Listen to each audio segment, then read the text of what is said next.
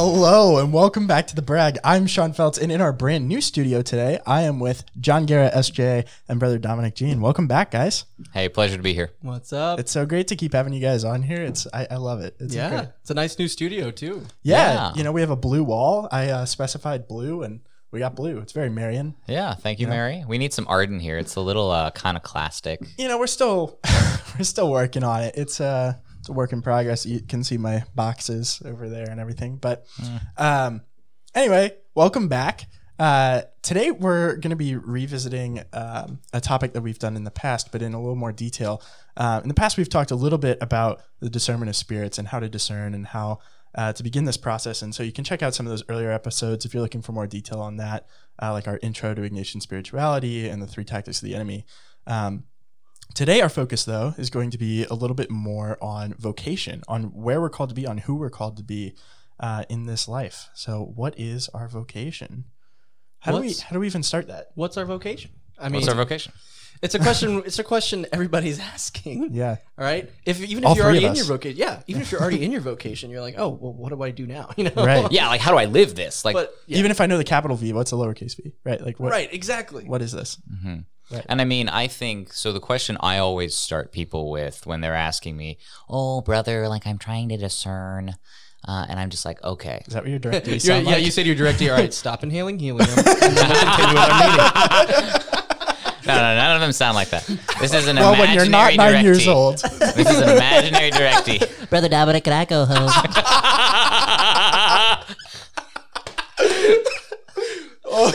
But wow, that was crazy. That was beautiful. That was- I always start people with is a 2-part question, which is your vocation is going to be where you can answer this. Where am I able to love and to be loved most fully and freely? This doesn't mean that our vocation is going to be all rose petals and like all like dancing and like springing through a field of flowers. Like That's part of it, but it's gonna be hard. it's hard. Like vocation's hard. It's gonna be hard. But and that's the thing. Love is hard. And so how do we find that space where we can love and also accept and receive the love of the Lord and the love of our neighbors into our own life, and then show that back in this kind of feedback? Yeah, I think the cross is the key to what a vocation is. You want to know what a vocation is? It's look at God on the cross fulfilling the mission for which he was sent to do. He's completely pouring himself out. He's abandoned. He's calumniated, dying an ignominious death. Right. He's hidden beneath the distressing disguise of the poor and the criminal and the ugly. Like, Right. he's in God-forsakenness. Like, God feels that. He ventured there for love, not of himself, but of others and the Father. If we're going to be fulfilled in life, we're going to fulfill our vocation, we're going to, number one, be doing that in our life. Right. If you're not doing that in your life already, you're not going to be able to do that a step further, more completely in a capital V vocation. Right.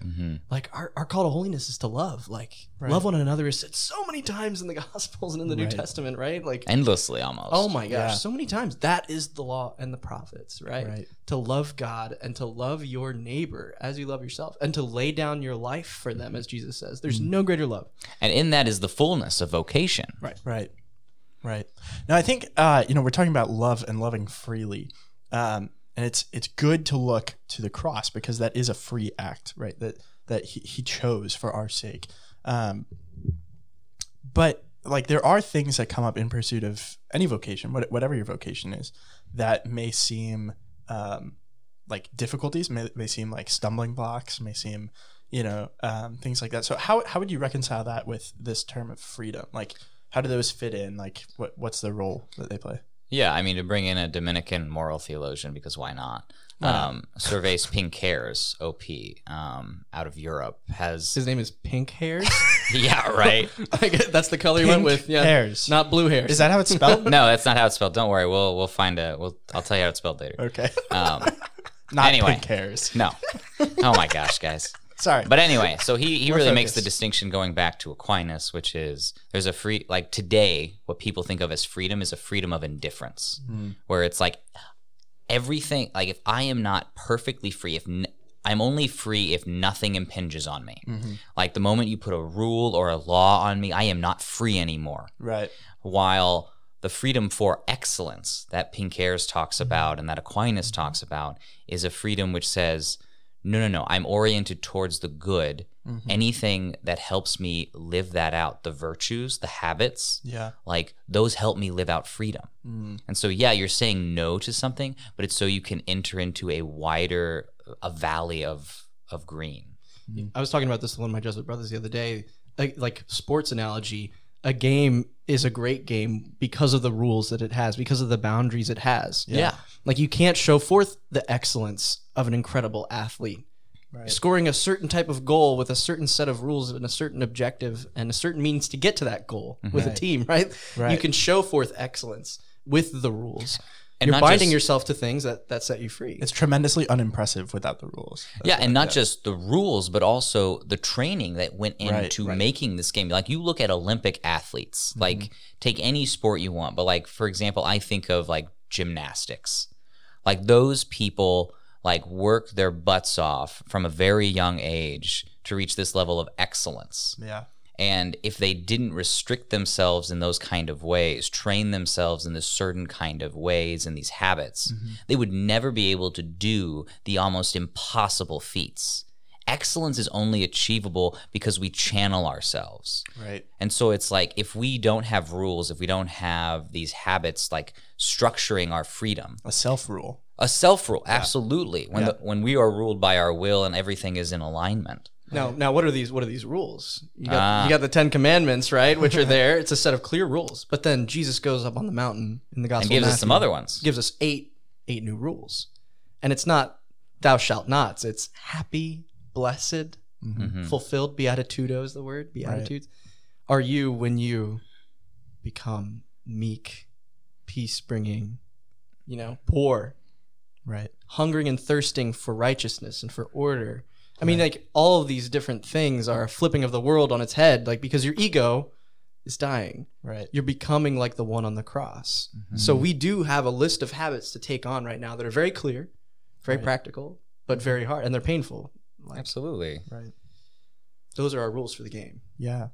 So back in terms of vocation itself, how might these things help order us to see where it is we're going? Right. Like if we've got these rules or the ways that maybe we're weak on them, right? How does that reveal where we're going, or how does that affect that? I think they rouse up in us what is excellent that God has placed there. Yeah. Our talents, our natural desires. Like God plays on those good desires. He doesn't give you good desires to kill them and strip them of their fulfillment. No, he takes them up. He elevates them. That's right. But only when you strip yourself of them and become indifferent to them, back to indifference. When you really are free enough of your own preferences to give and trust those things to God, which is a risky business, because he has the full right to take them away. Yeah. And that's what I fear most as a man right now, as a Jesuit, that he's going to take everything from me, even though I decided to definitively do that the rest of my life. That's a fear that I have to keep overcoming. I'm going to entrust to him all these things, and he fulfills them in a way that is greater than I had ever dared to hope or imagine. Like I haven't thought of the ways he's come to fulfill me. That's the interesting thing about vocation. It's not just about your desires, but it has everything to do with your desires because it's God's initiative. God's the one who's going to give you your vocation. Right. It's not you who comes up with it just because of your interests. Right. It's when you're living this life of the Beatitudes, this vocation of love and sacrifice, like Jesus on the cross. If you're already living that and you hand everything over to God with that risk, he's going to give you exactly what you're supposed to do. It's crazy that me and Brother Dominick knew what orders to enter. That's insane. Yeah. There's a lot of religious orders, and there's a lot of wonderful women that the Lord has created that we could have been married to. Right. How the heck do people discern this stuff and get it straight? Right. We don't. God does. Yeah. Big because time. if you bind yourself to him, you've bound yourself to the only one who has what your specific vocation is. Right. And I mean, I'm thinking like of Newman, like there is a specific task for each one of us that God has given that only we shall do. And that is an incredibly humbling thing. Right. Because I don't know what it is, and there's only one person who does. I think of one of our older friars, like one of my favorite older friars, like a deeply wonderful man who has never done what he has wanted to do in the province. Not one time has he had the assignment he wanted or that he looked for or like a petition for. Yeah. And that man is the very model of vocation, because he is also one of the most deeply prayerful men I know. He's praying like personal prayer 2 hours like a day, regardless of like the communal prayer. Like he says mass every day for like nursing home residents and all of these people. That is a man who knows what it means to like say, Lord, I don't know the way, right, but you do. And actually you are the way. Yeah. Right. And if we imitate him in giving of ourselves totally and being available, I mean, that Dominican priest sounds like he's totally available. Yeah. The priests and the clerics and the fathers in my own life who have, and my dad, right? Like who have completely been available. They have changed the game. They've changed the way I've seen the universe and seen myself and seen God. Definitely. And that's the trick, like this question of availability. Mm-hmm. And with it, is our whole self available to God? Right. Because he takes what we give him and elevates it. But if you only give him 20% of you, if you only give him a tiny percentage of you, you're giving God a lot less to work with. Oh, and you got to be careful with that because he's associated with people, especially those in need. Right. So if you're not available to people 100%, I mean, you're missing out on an encounter with God. And that encounter might be what really takes you in the direction you're meant to go, might lead you to your spouse, might lead you to the religious order or the seminary or whatever it might be. Yeah, and why? Because it leads you to your salvation. Right. We're going to be judged by whether or not we have loved. Right.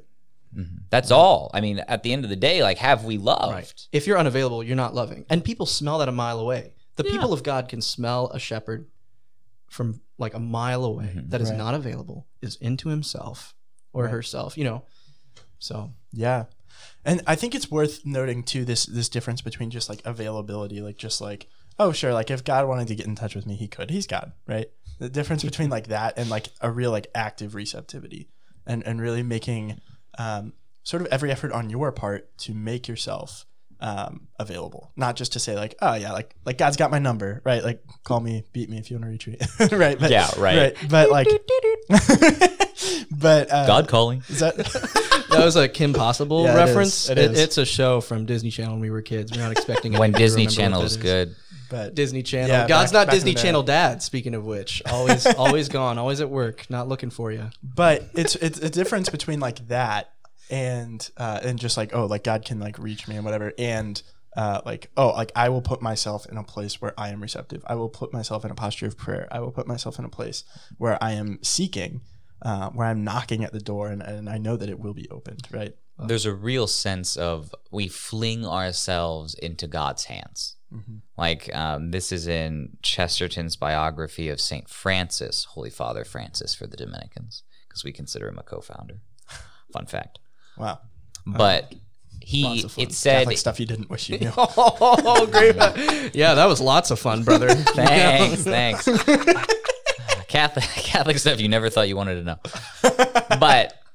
But in his biography, Chesterton says that Francis flung himself into prayer and vigils and every kind of observance. Mm-hmm. He flung himself, trusting that God's hand would catch him. Yeah. And so, like, are we flinging ourselves? Are we looking for opportunities to fling ourselves? At the same time, like, we can't say this is an opportunity. This isn't a excuse for us to miss out on the importance of like personal prayer, of quiet contemplation. That's also flinging ourselves into God's hands, especially for us more extroverted people. Yeah, because it's all three of the us. Lord. Oh God, oh no.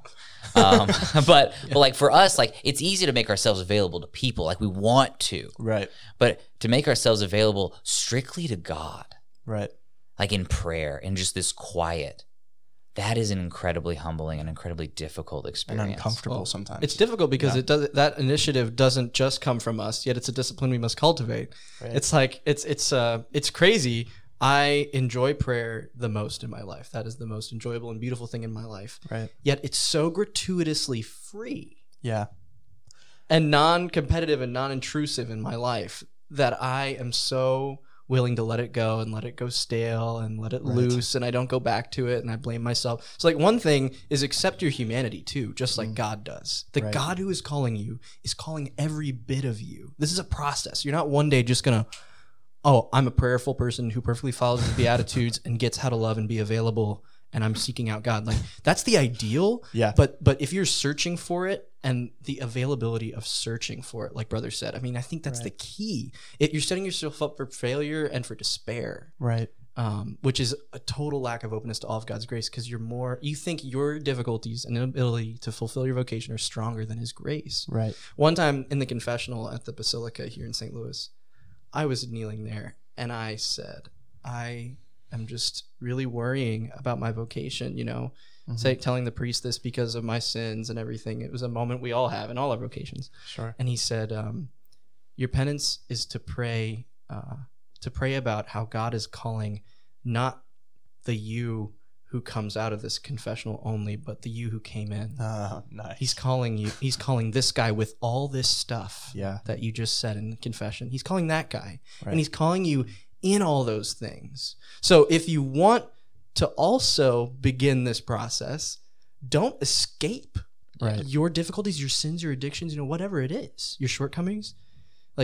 Learn to accept them the way the Lord does. Learn to hear him call them, because he's calling those parts of you to redeem them. Right. He's calling you to have mercy on you. Yeah. And I mean, God does not call the perfect. Like, we're not perfect. He perfects those he calls. Right. This is the secret of the Lord. Yeah.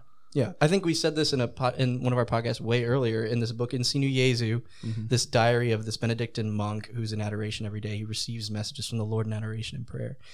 And one time he's like, Lord, I'm unworthy to be your friend, because the Lord was drawing him into his friendship. And Jesus said to him very clearly, you don't need to perfect yourself before entering into friendship with me. I want you to enter into friendship with me, because that is what will finally begin to perfect you. He's the Savior. Right. So he's going to save us in giving us our vocations. That's the other thing. Right. Your vocation is your pathway to salvation and to God.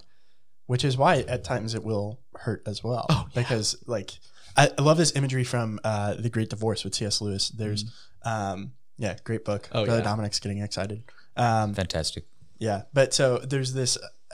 So for those of you who haven't read the book, this might be a little bit difficult, but you can read it at some point. But there's like a trip basically to heaven, and so one of these presumably angels, I believe, comes over to this man who's got this lizard on his shoulder, whispering into his ear. It's the lizard of lust. It represents lust, and it's whispering into his ear like, "You are loved. You are enough. You are good." Like these things, and angel says, like, "Can I kill it?"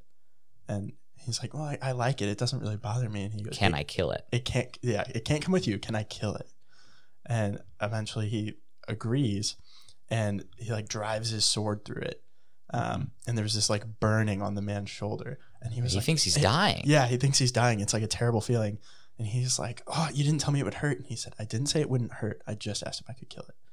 And then what happens though to the lizard? Like, this is the cool thing.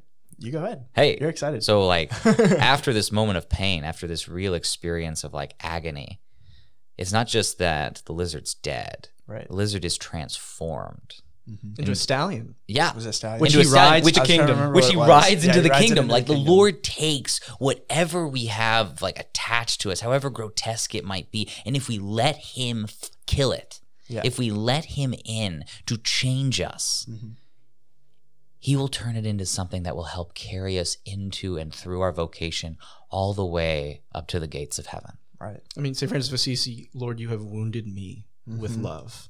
And St. Paul, I asked the Lord to take this thorn in my flesh away from me, whatever that was. It probably is all the sins we're all dealing with, right? Yeah. Whatever, whoever's listening, like it's whatever that is. Just imagine that there. You know what it is. Right. You know, And it's the thing that's coming to mind as you're hearing this. It's here it is. God doesn't take it away. Right. And St. Paul of the New Testament tried to give it over to him, and God didn't take it away. And then he says one of the most beautiful parts of the New Testament, and so I boast in my weakness, so that God's power and glory might shine forth through me. Like that, that is what we are, because it's precisely because you're broken that he wants to give you your very specific and personal vocation. And I'm talking about who to marry, what order to enter, what seminary to go to, where to go to school, what major to choose. I mean, that's specific. Yeah. If you give your whole self and all those parts of you, that you don't think God wants, you got to give the whole thing. Yeah. You will learn who you are. Because his power is made perfect in weakness. Yeah. So we have to actually present our weakest selves, I think. I think that's the thing that comes out. I hope you guys would agree with this as well. It's something that comes out in any sort of formation, whether it is like when you're dating, whether you're discerning religious life, or, you know, in seminary or whatever it is, like the things that become most prominent, it seems, are the weaknesses. It's not like an overemphasis of the virtue. It's actually maybe like what, I mean, especially in like the confessional, it comes up as like an overemphasis of the vice, and to say like, I just don't think I can do this sometimes. Right. But all in all, like this is the me that's being called. Like you were saying, John, God calls man first. That's the Catechism 2567, I think. God calls man first. Oh, that was so impressive. That was so nerdy. That's from a Dominican. That's like the biggest insult I've ever received. When a Dominican calls you a pink nerd, hairs, you're quoting the Catechism. how is that better than pink hairs? Anyway. Or worse, I mean, but yeah, anyway. I prefer your way. When you get called nerdy by a Dominican, that's okay. I'll see myself Wow, out. that's an all-time. Can you put that high on your for you, resume? brother. I'll see. Yeah, I think I can actually. I think that's going on grad school resumes. Great. But anyway, yeah, like God calls man first, and not out of brokenness, but like through sometimes the brokenness, and actually I would say almost always through the brokenness. It's in our wounds that he dazzles us. Like this is what we hear from Augustine. Like again, like this is a constant story of the saints. Right. Men and women wounded by life, wounded also by the Lord. Right. And through those wounds, like just through Christ's wounds, like look, think of Thomas, doubting Thomas. Right. Like we have this, Christ shows him his wounds, and it was through the wounds that he came to believe. Yeah. It's through our wounds. It was through the flowing of his water and blood that gushed forth from his side, right? Like that's where the From perfection that, is. I mean, in a very real sense, our vocation flows from that. It flows from the wound of Christ and flows from our wounds. Still gushing. Which are a participation in that. He glorifies wounds. That's what it is. He doesn't wipe them away. He doesn't grace. like say, oh, you were never broken. You were never wounded. No, he says, you see that wound? I glorify that. Right. I love that. He kisses that wound. I identify it with myself now. That's what he puts. He puts it in his own body, his own heart. Right. That's the woundedness is sort of the pathway now. Yeah. A pathway to vocation. And it's not that, yeah, like you were saying, it's not that you were never unchaste, or it's not that you were never proud, or not that you were never, whatever you're thinking right now as you're listening to this, it's not that you were never that. It's that the virtue that corresponds to that is going to be what leads you on the path of salvation. Yeah, because only a humble, gentle person brought low can truly love another in a vulnerable way without thinking you're higher or better. There's no reason to think that when you know you're a sinner who's been saved by someone way more powerful than you because you couldn't do it. Right. And you don't have what it takes, and you don't know what it takes to fulfill your desires. And when you love in that state, it's so much more worth it than if I had gotten over my sins on my own accord or never sinned. Like, oh, happy fault, because I could be a real jerk for us, so great a redeemer. I could be a real jerk for Christ without God allowing my sins to remain. Right. And that would do no one anyone good. I would just damn myself because I'm associating with Christ and not loving, not being available, not being humble, which is against the entire law and the prophets. To love at all is to be vulnerable. That's C.S. Lewis. Yeah. Yeah. I mean, he's come up a few times. To stare into the eyes of God and to be completely vulnerable. Right. To show him my wound and to say, yes, it's mine. And him say, no, you're mine. To call it back to that beginning question from Brother Dominick, right? The place where you can be loved and love most freely and fully. That's a beautiful question to ask. So I hope that this episode has brought some insight for all of our listeners. I think it's brought some tremendous insight for each of us, hopefully. Thank you for tuning in with us. Feel free to check out some of our other episodes. If you have any questions, feel free to submit them to thebrag.slew@gmail.com, and we'll see you next time. Thanks. Bye.